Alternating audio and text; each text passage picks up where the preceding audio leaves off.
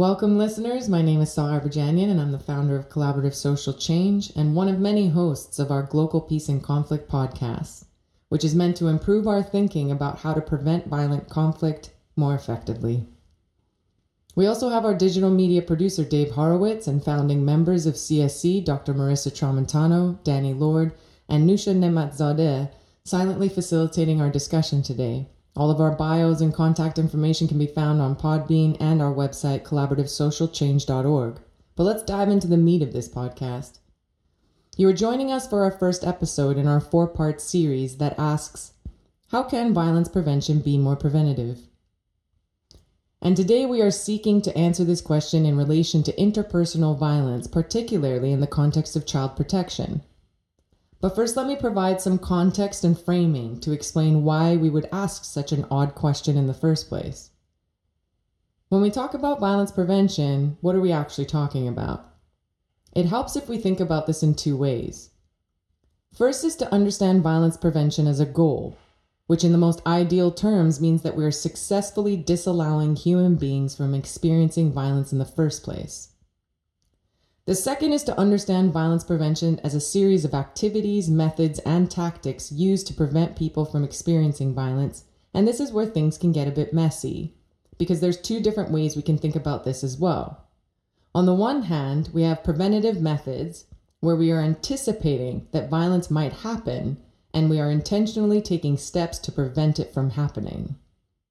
But there are also reactionary methods that still very much fall into the remit of violence prevention practice, where an instance of violence occurs and the way we react to said violence is meant to ensure that that particular type of violence does not happen again.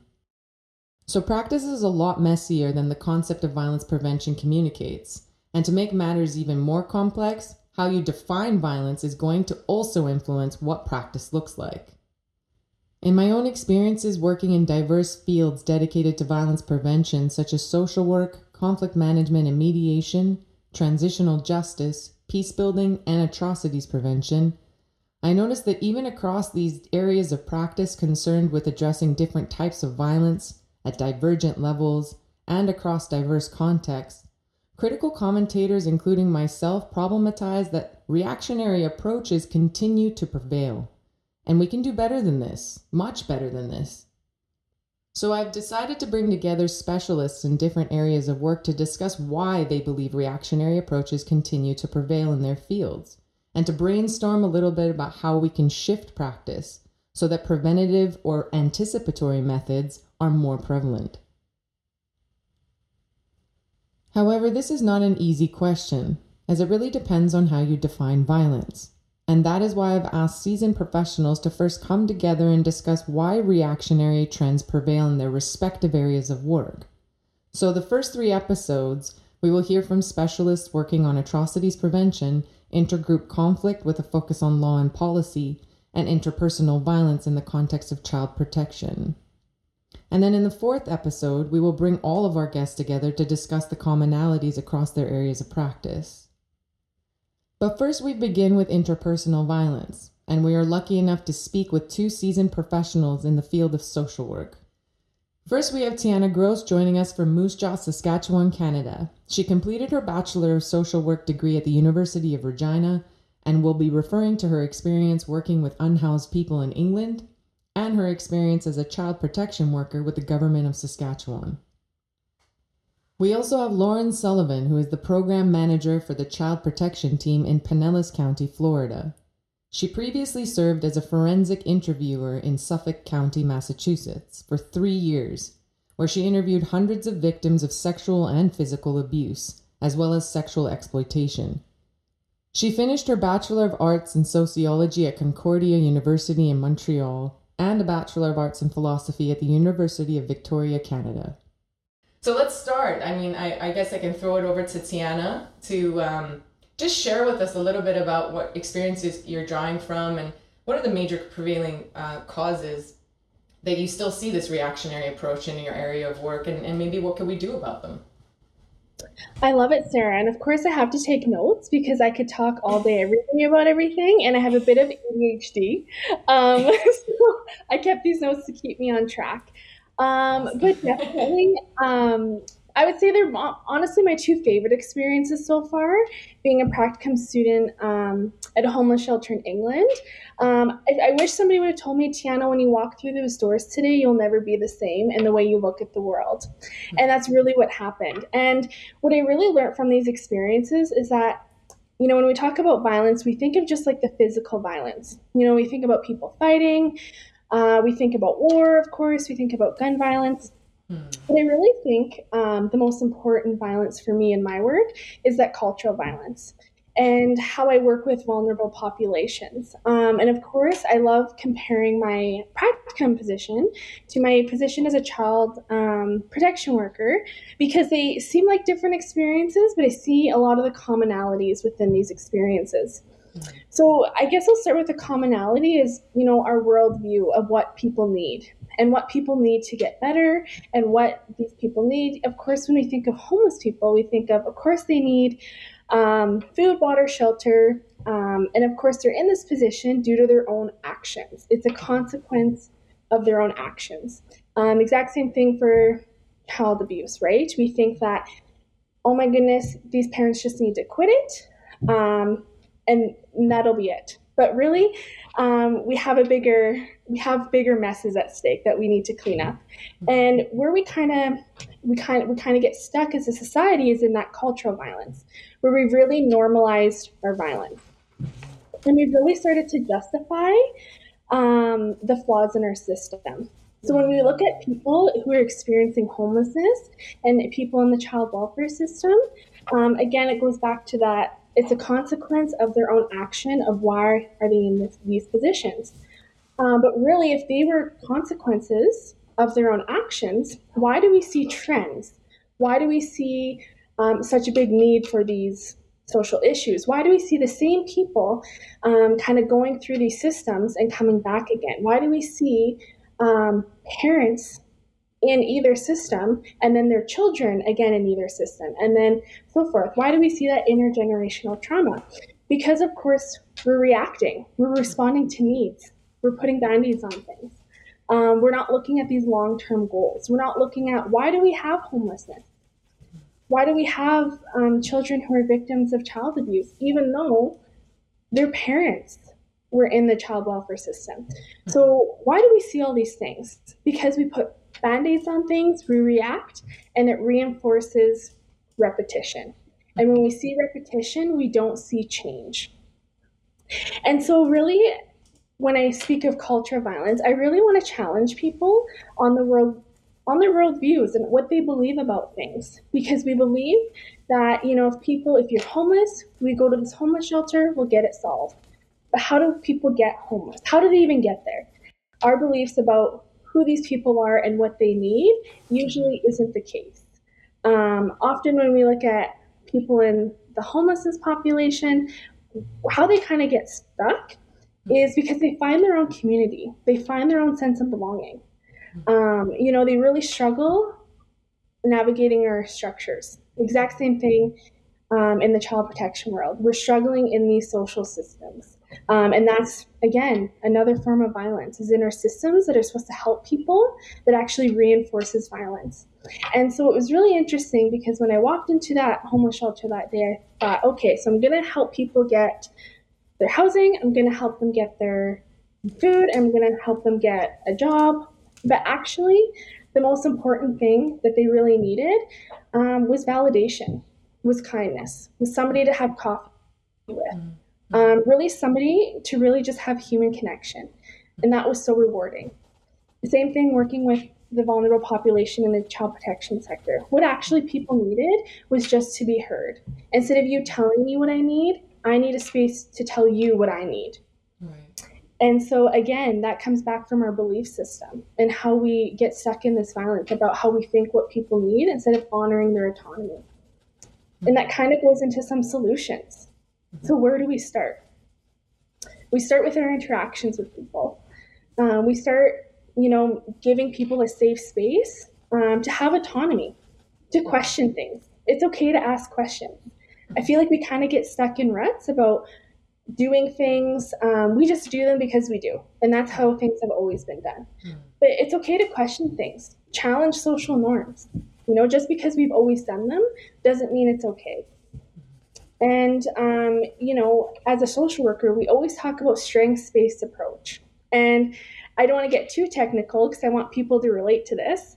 But even as a friend, even as a coworker, maybe even as somebody who is working with vulnerable populations, people already know what they're doing wrong. We all know that. We all need to know what we need to work on, what we need to do. Let's start honoring people for what they're good at. And let's start building on that.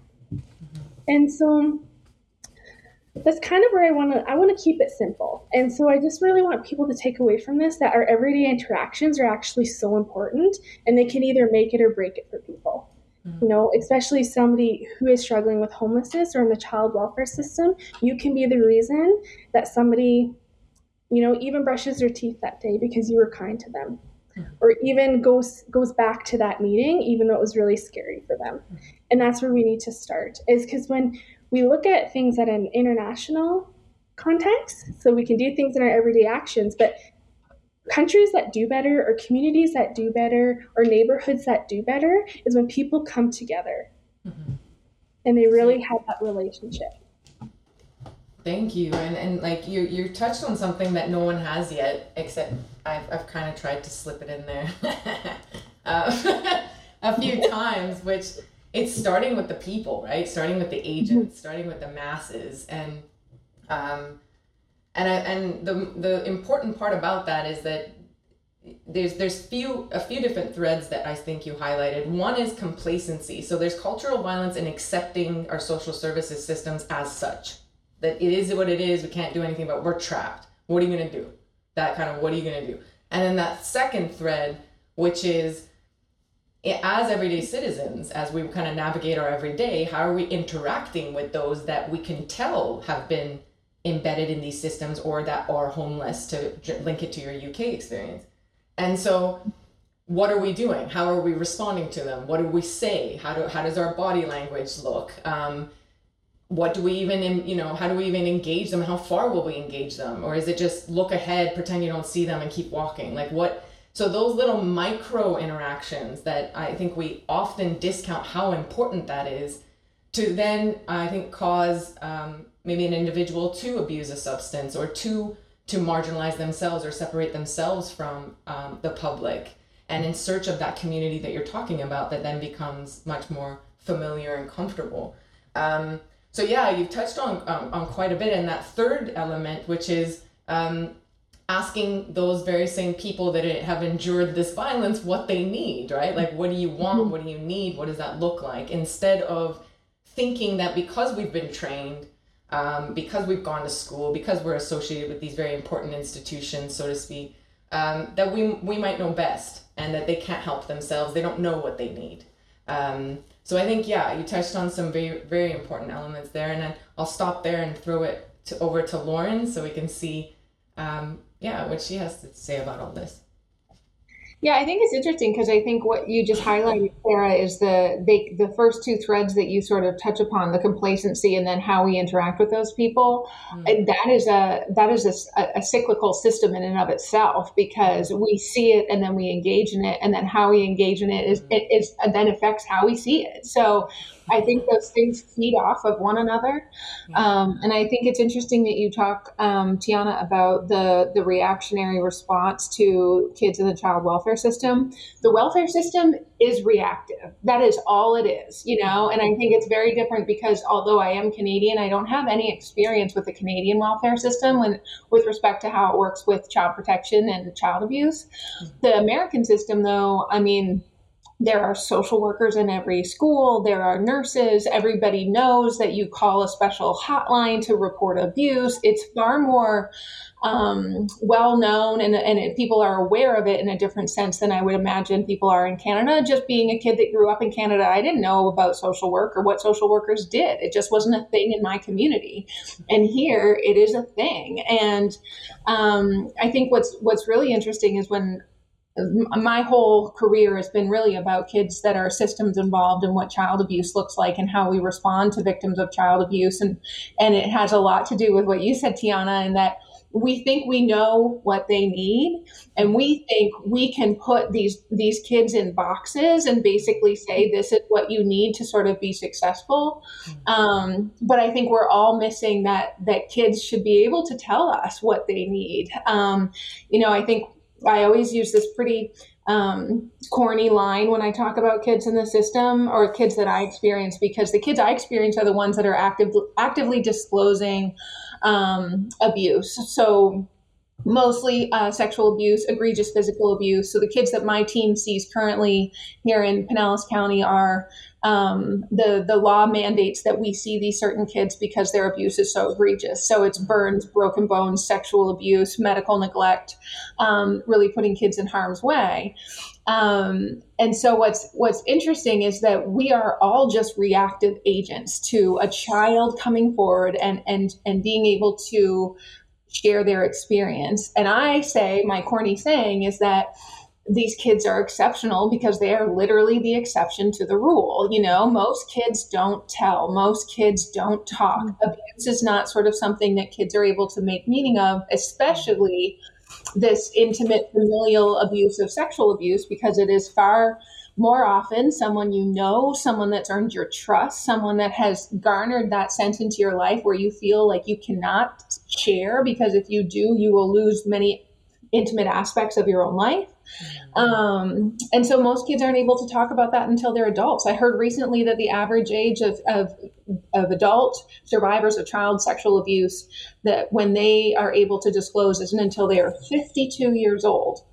And so when we see kids in active disclosure in my world, in my work, when they're 6, 8, 14, 16, I say these kids are exceptional because they are the true exception to the rule. When you kind of look historically back, and I know this exists in Canada, Tiana, but I know it better in the United States, is that about 20, maybe 30 years now. No, because we're in 2021. So it's in the 90s. There was this huge issue with a daycare provider. And essentially, I think it was in Los Angeles, and a child came forward and said that something had happened at the daycare, and then the responsible agents in the community, law enforcement, child protective service workers, sent out this mass letter to homes and said, anybody that has had a kid in this daycare, go and talk to your kid about what could have happened to them. And so we all know little kids that are at daycare age are highly suggestible and can be led down a road, and you can just implant memories in little kids, right? So then they had hundreds of kids coming forward saying that they had been abused by these daycare providers, which is not true, obviously. I mean, I think that we can all kind of step back and recognize that the ability for that to have happened and gone unnoticed for lengths of time is very unlikely. But what this led was to the development of things called the Child Advocacy Center. And the Child Advocacy Center is purely a reactive response to how do we deal with child victims of abuse, knowing that we have many community partners that need to speak to the child depending upon what their role is in understanding the child's experience of abuse. And so when I think about the reactionary model in my world, I deal with intimate violence, familial violence. That's the biggest sort of understanding I can kind of come forward with. And when we talk about preventative abuse, I know Sarah knows this about me, is that how do you prevent child abuse? Like, especially when you're thinking about child sexual abuse, where do you even begin? Because is the prevention in speaking to children so that they're aware of the grooming that takes place before the abuse? Or is the prevention, do we flip it on its head and look at the people that are the perpetrators of the abuse? I mean, I think that when you look at preventative factors and how you're kind of going to respond in a way that feels just not yucky. I know, for lack of a better term, how do you have a conversation with little kids, that doesn't scare them? Because that's what we're trying to figure out. How do you talk to a 4-year-old about these things, which doesn't completely throw them off their rocker and think that everyone in the world is a boogeyman, And so there's this understanding of this very fine line between prevention and outright instilling fear in our children's, and how do we walk that line? And I know, Marissa, you're a mom, and I don't know about anyone else on the panel that's a parent, but I'm not. I just have dogs, and a pig. But I think when you talk to your kids about safety and how to keep their bodies safe, it's this understanding that you want to share with them a piece of knowledge that will allow them to have the understanding to recognize when things are not okay, but you're not scaring the bejesus out of them. And I think that is that line we toe as adults, knowing the horrors of the world and what bad people can do. And Tiana, and I'm sure in your world, when you're working in the child protective investigative world, and for the province, I almost called it a state, I'm sorry, for the province, how do you kind of like work at understanding and working with families? And then just to kind of throw it in there, because that it really is the trend that we see in my field, is that it's mostly, there's a lot of sibling abuse. And so when you look at a family that's working with sibling abuse, where one child has perpetrated upon the other child, and you're the caregiver of those children, your whole family status has been fractured, because you now have to keep one child safe from the legal system and what punitive action could occur from their actions. And then you also have to demonstrate to that other child that you're supportive and protective, and you're going to ensure their safety from here on out. And it's this dynamic that nobody really has a handle on, to be completely honest. It is a trend that we are seeing that we don't know how to handle. And I'm sure, Tiana, you're seeing it up there, because I don't think it's I don't think we're the only lucky ones that get to see these things down in the United States. But I think it's the trend and the pattern that I see, that I don't think that we have a good response to, preventative or otherwise. I don't think that we have any kind of response to it that feels appropriate and weighted in understanding what this fracture will mean for a family. And so again, that comes back to challenging our social norms. It's okay to question things. And how do we give children a safe place to do that? Because they're not taught that in school. We're not taught that in our culture. And so I really love, Lauren, that you say that we're actually kind of in a mess, and where do we start? And so my brain always goes to, we could do such simple things about our interactions with people and about our worldview, and it can actually make such a big difference. And just the way we're teaching people how to behave, and how do people bring back their autonomy, right? How do we empower these kids that you are just a kid, so you need to listen, versus, no, you're just a kid. Speak your mind. Tell me what you think. It's okay to question things. And if you don't like something, it's okay to say no. Where did we lose that? Mm-hmm. I think you're both kind of mentioning threads that all come back to the same thing, which is, whereas you might see a lot of people point to policy reform and legal reform and kind of institutional reform, you guys are pointing to agents, right? So you have Tiana that's pointing to the masses and how we interact, and that's where change starts, and how we socialize each other and our children. And then you have Lauren that's talking about, well, on the back end of it, on the front end of it, when can a child actually be groomed to, or taught how to call these things out and what to look for, and without maybe traumatizing them in that process and maybe inflicting some harm ourselves. And I think and Tiana brought this up as well, is on the back end of it is, how can the child be a part of developing the strategy to actually address the violence that they've experienced. So you're all coming back to this idea of putting the agent first, right? Whether it's the agents in the masses, or it's the agent being that child or that youth that actually endured the violence themselves. And I'm wondering, why do you think that we're so focused on institution and policy and law and guidelines and not agents in your areas of work? If you can chime in on that. I was only going to say, I think it's difficult. I think the biggest hurdle we face sort of as a community is that there is this idea that kids make stuff up. And so I think that it's very hard for and I'm using my air quotes, the adults of the world, to really kind of sit back and say, if these are the victims of the abuse and the violence, we should be listening to them and having them point us in the direction and what we can do to fix it. But then it's sort of a catch-22, because are we going to listen to kids? At what age? Where do we cut it off? And are kids telling us the truth? And I think one of the biggest hurdles that I've faced is that oftentimes people are like, well, they have a history of lying. And I think if you particularly take out the kids that are far more vulnerable and susceptible to abuse are the ones that are already systems involved. So they've already experienced removals from home. They might not have a strong specific caregiver in their life. They might have been in the foster care system or in institutionalized systems, whether that be residential or psychiatric in nature.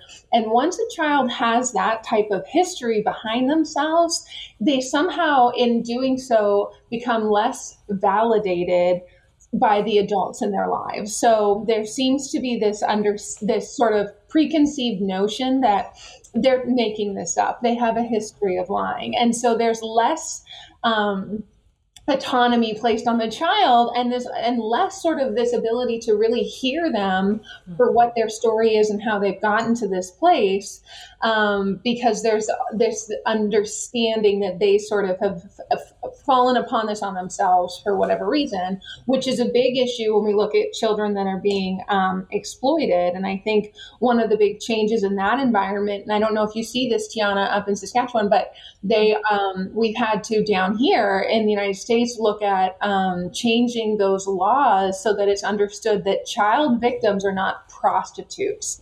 Children that are being exploited should not be prosecuted and penalized as sex workers or prostitutes. So these are victims, and that the caregiver is their pimp. And so we've had to really address policies and procedures in that sense of how we actually work with these victims, which was a huge turn, I think, legislatively for a lot of people down here to recognize that. And I think it was very difficult for law enforcement.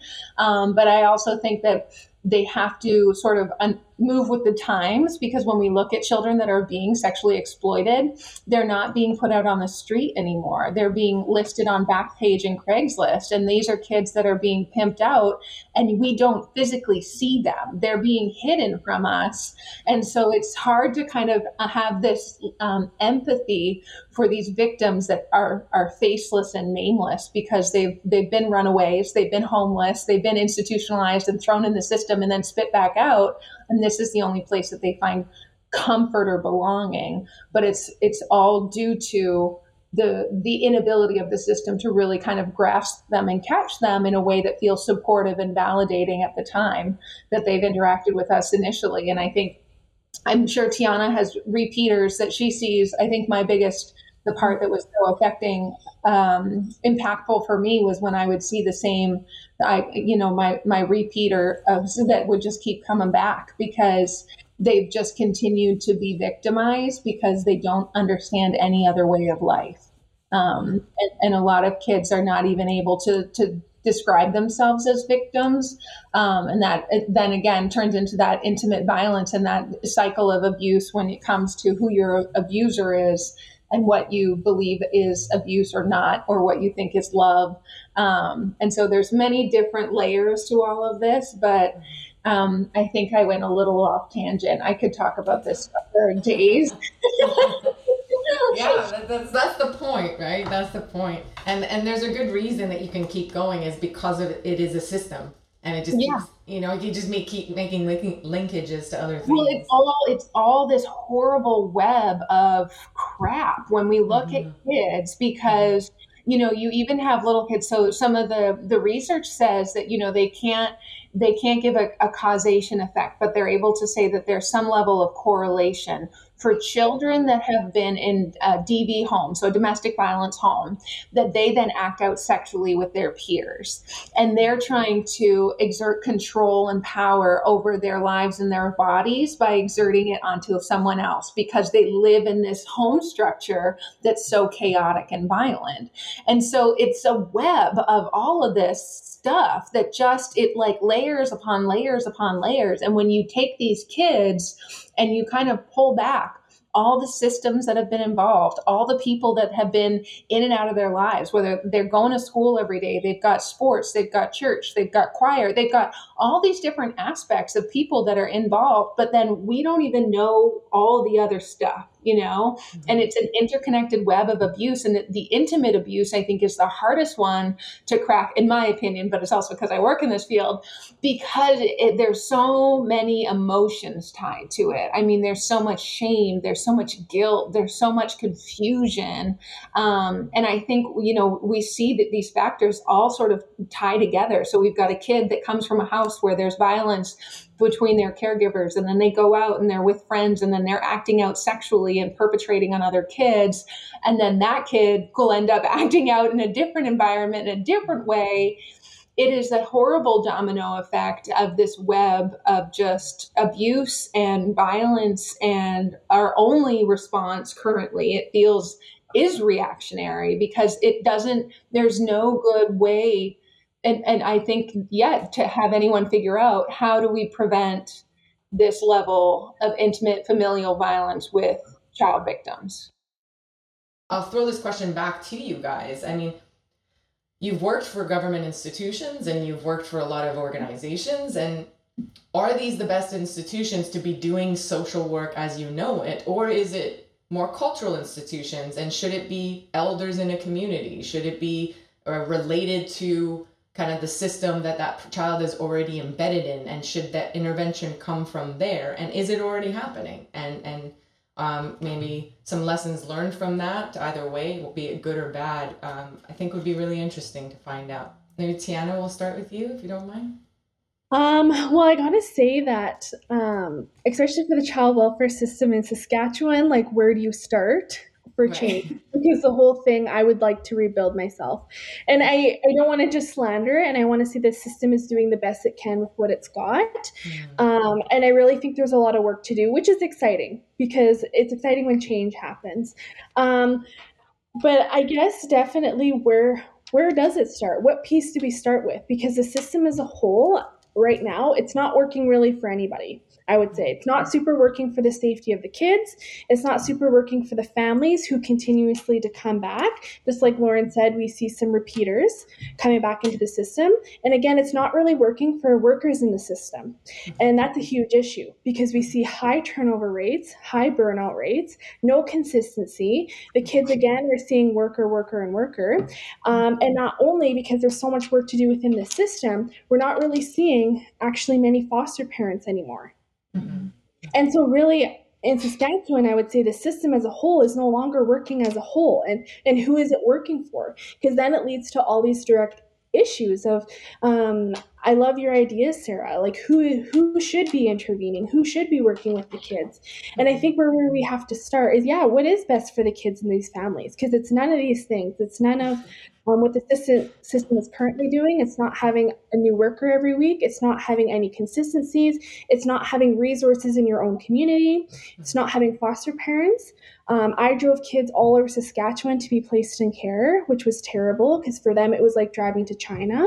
But the benefits I can see is Saskatchewan is really having a movement, though, of really including more Indigenous communities and having them more jurisdiction over their families. So that's a huge bonus. And I think that's really a great place to start, is to see more of that inclusion from the Indigenous cultures and really learning from them now, the time that they have a voice, and they've witnessed so much of this for so long. Not only have they witnessed it, they've really been victims of the child welfare system for so long. And so when we switch our approach to allowing our Indigenous communities to really have some power and autonomy, it's really an exciting time for us to learn from them and kind of ask them, as a victim and as somebody who is a service providing the service, now you're working in the system, from that experience, what do you feel is best, especially for your own community? And I think that's a great place to start, is for people who have these lived experiences, because something that I've learned, again, kind of going back to my, even working with those who are homeless and working in the child protection system, we have all these ideas of what people need, what they need, and how it looks and how we're going to get there. But actually, it's just switching that approach. Yeah, I mean, I think Tiana hits on some great points. I think one of the biggest issues we see just as a community of people that are involved in child welfare is that it is such a high burnout rate. I mean, I think that as people that are involved in this line of work, it's because we care about the kids, right? But then there's almost, it gets to it's a tipping point of how much can you handle for your own personal well-being, your own mental health, your own sanity. How much can you take before it has its sort of, the output is too great on your sort of your own personal life and well-being. I think that's a huge problem. I think we see it here in the United States all over the place. I think in my county currently, it's a big issue because Florida does things all sorts of ways. I mean, we could talk about that on a different podcast, but I think what's important is that there's a high turnover rate on our Child Protective Investigative Division. And so those people come and go, and honestly, they don't last more than 2 years. And so you think of that, like the constant turnover of faces of these kids, right? Like, who's the person that I'm seeing? How new are they? Are they novices in this, or is this somebody that really understands what's going through and has kind of seen it all? I think the other thing that you kind of made me think about, Tiana, when you were talking was that, I think Sarah brings up this point, are we the right agents involved, or should there be a different way that we're kind of addressing this problem? And when you said that, Sarah, the first thing I thought of was, the church, but look at what happened in Boston, right? Like, because we often have this understanding that our community level providers could be more helpful because they understand the community on a community level, right? And I agree with that for a number of different reasons. But then when we think about where we employ trust, where do we, turn around and feel like we can walk in and that it is a safe place, and have those places already sort of been taken away from us because they've been mired in this sense of, you're not trusted anymore. This was someone that I could go to, and then they've themselves taken advantage of my vulnerability. And then it's sort of, when we think about it, Tiana, whenever we think about removing kids from homes, I know we always think that there's two sort of like veins you could go down. Like, of course, take the kid out of an unsafe environment. Of course, like it seems to be very sort of practical in the sense. But then when you think about what life is like for that kid, this their whole little world, and you just snatched them out, whether it's the most horrific, there's no running water, there's nothing, there's violence, there's abuse, that's all they know. And so you're asking them to put faith in this strange person that's going to drive them in a car to God knows where, to be with God knows who. And that's terrifying for our children. So, because we often are taking and you think about it in school, right? When someone's in trouble, you take the problem out of the equation, right? And so that's how we're dealing with kids in welfare systems, is that rather than removing the actual issue, such as the abusive parent or caregiver, we're taking the victim and uprooting them. And it sort of is like, they've had this different response in schools. I worked in a residential facility that had a therapeutic day school, and oftentimes when a kid is having an explosive event, they let the child having the explosive event stay in the room and then get all the other kids out, right? Take that, they can go to safety, let that kid sort of have that time. And so it's sort of a different way. It's turning it on its head, and a little inversion in terms of how are we responding to these children. But why are we always trying to take take the problem out. And then when we think about who's the problem, it is the kid that said something, the kid that's disclosed abuse. All of a sudden you've been able to come forward and share your most intimate secrets with somebody. And then the next thing you know, the strange person's at your house and snatching you up out of your house to take you to someone else's house or a residential facility. And your world has been turned upside down. And oftentimes in abuse, we see kids recant rather quickly because they just want to go back to whatever their sense of normalcy was. Whether you or I think it's not okay and not normal, they are terrified and they want to go back because that's what they know, right? Like that's it. That's the bottom line. That's what they know. That's what they're familiar with. And one of the things I think about, Sarah, is when we think about the commercial sexual exploitation of children, is there was this group in Boston. They're fantastic. They're still there. It's called My Life, My Choice. And they are a survivor-led group for child victims of exploitation. And so they have mentors that have already been able to come out of an exploitative life and then come and work with the younger generation and be able to share experiences in such a way that is like, oh yeah, you get it. You're not this person over here that went to school and says that they know. You're someone that's lived in my shoes. You've lived my life. So I can respect your opinion about it or your advice a little bit differently.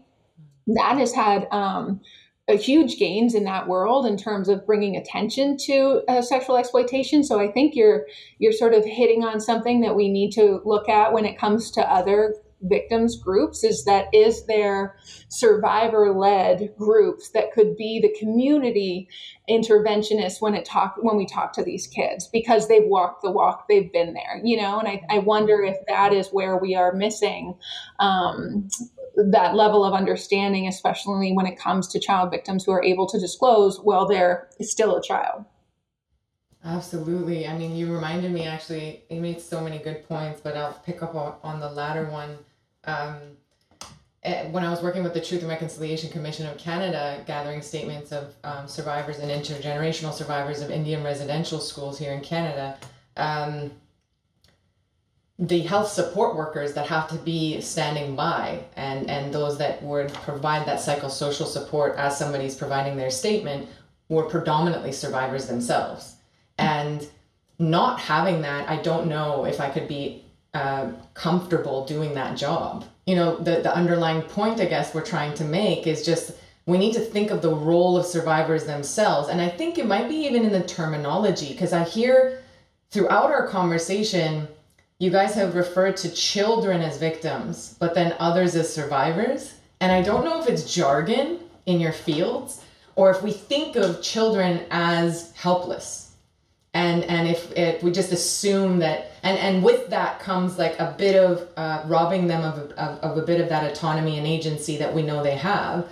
But is it in what we call them and how, and I guess the connotations attached to that? Is it just how we think of children versus different kinds of survivors? And I don't know, maybe it's just semantics. Maybe it doesn't really matter. I think you're hitting on it 1,000%. I think that the language and how we're labeling, it comes down to how are we labeling and how are we kind of understanding roles is huge. And the residential facility I was in Massachusetts before I moved to Florida, we specifically worked with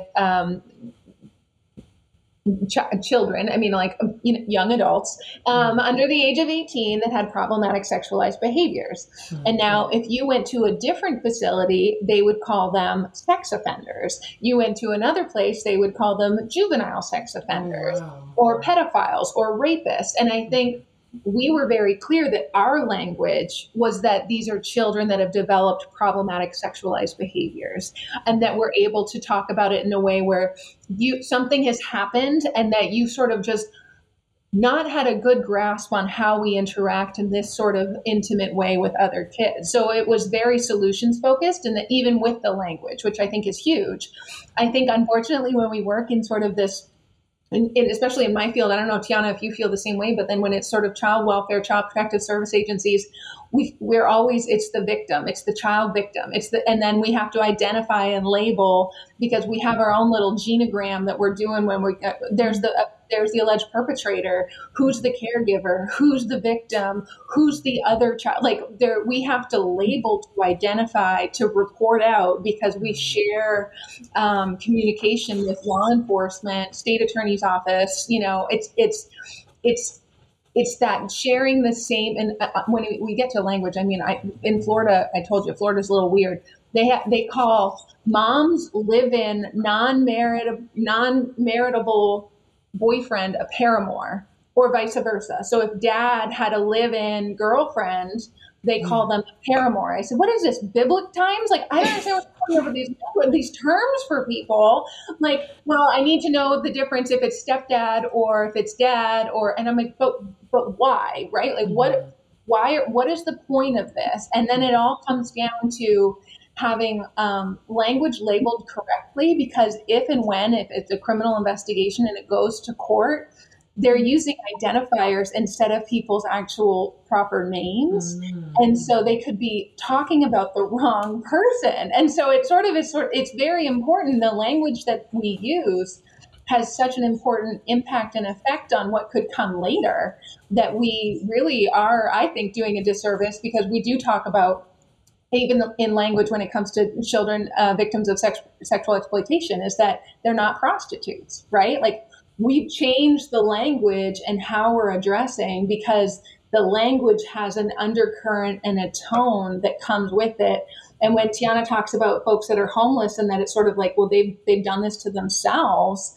It's, they're runaways because they, from whatever, they decided they wanted to live on the street. And it's sort of putting the onus back on them, rather than saying, what happened in your life that got you to this place? Like, what happened to you? And when we talk in an interview space with child victims of abuse, and we're doing a forensically sound interview to understand what actually happened, it's trained into us that when we speak about a child having to do a sexual act to another person, it's not, what did you do to him or to her? It's, what did they make you do to him or to her? Because language is so powerful in how we are reflecting and feeling about whatever these acts are.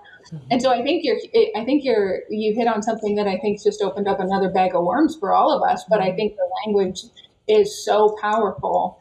And I don't think that we have a good handle on how we're describing children, because you're right. Victims implies helpless and needing saving, right? And how do we swoop in as the workers and the other people that are in these fields to come in and help you, even though some kids are like, I take it all back. Yeah.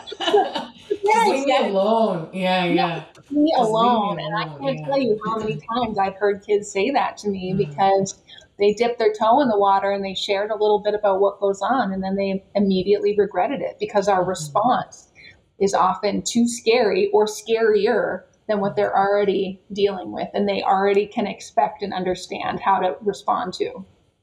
And it almost like as if they get, with that, the language that you're talking about, if they do share and they get sucked into the system as a particular identity category, and then they're kind of fed into that system. And then as you were mentioning, both of you, the system kind of contributes to repeats, whether it's repeat victimization or repeat offenders. It kind of perpetuates that. So it's interesting, like, if you were to allow a child to say, just leave me alone, and back out and not be engaged by the system, maybe that wouldn't happen to them again. And then on the other side of it is like, okay, can you just ignore that? And given all the protocols in place and stuff like that, and the obligations you have as a child protection worker. And I think the word protection has a lot of baggage as well, right? Like, the word protect, when you talk about protect, you think that person doesn't have the capacity to protect themselves, so you're coming in to do it for them as well. I think that has a little bit of baggage too, doesn't it? How about you, Tiana? What do you think? Totally 100%, like, especially going back to that language of survivor versus victim. And again, like the theme I talked about, how we perceive what people need to get better. When we work with kids in the child welfare system, and we do same language, Lauren, about how in the investigation process, definitely, who are the victims, who are the perpetrators, same system, different location, a lot of commonalities. So that's really interesting. And then it's interesting when people think, oh, kids have experienced this, they must need this, this, and this. They must need years of therapy. They must need, and again, we don't really honor kids what they need. Again, we kind of tell them what to do, how to do it. And, you know, a lot of kids are super resilient. You know, they're really able to overcome a lot of these obstacles. And it's really interesting, like, what happens if we do start viewing kids as survivors? I wonder how they would respond to that. Because in a lot of the work I do as a social worker, we get taught, we teach other people about labeling children is so powerful because they internalize that. So if they constantly get told, I am bad or I am good, they will live up to that label, whatever it is. Mm-hmm. And so that's why language is so powerful. And when we're working with our vulnerable population,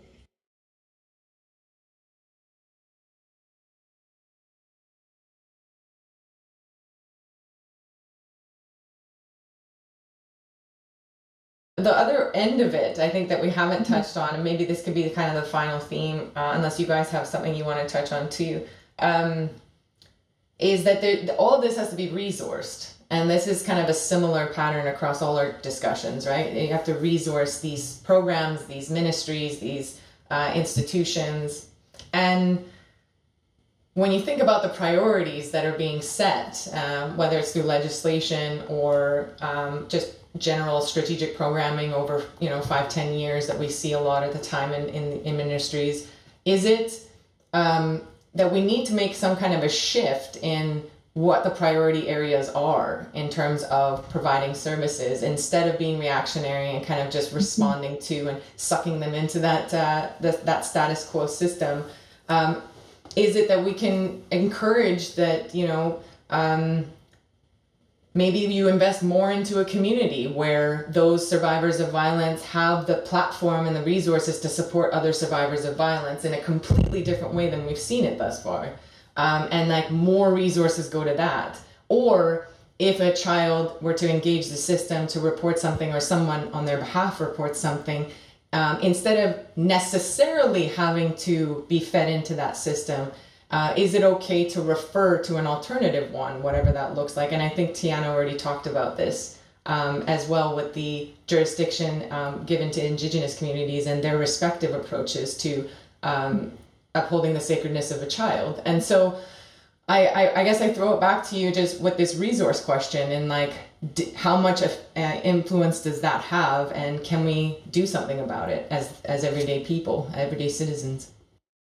I think where I would like to shift our thinking and shift the intervention, I think there's so many areas we could really intervene and make things a little bit differently. Where I'd really like to shift people's thinking is that we really intervene when the abuse has happened. And not only do we intervene when the abuse has happened, there's always criteria, if it meets this criteria. Okay. It's the exact same thing when we look at working with those who are homeless. Once you are homeless, you qualify for all of the things, not if you are at risk of being homeless, or if nobody intervenes right at some preventative approach. So we really respond once it has happened, and it must meet a criteria. And so working with families in the child welfare system as well, often by the time sometimes I've worked with families, there was a report, and nothing was actually screened in because it didn't meet the so-and-so criteria. And by the time you're intervening, it's like, oh my goodness, what would it look like if we would have intervened right when we were getting those reports? And now it's like, now we're just putting out a way bigger fire. And so what if we switched our intervention approach? Because we know that violence doesn't happen overnight. We know that people don't become homeless overnight. We know abuse doesn't happen overnight. Especially if you look at intimate partner violence.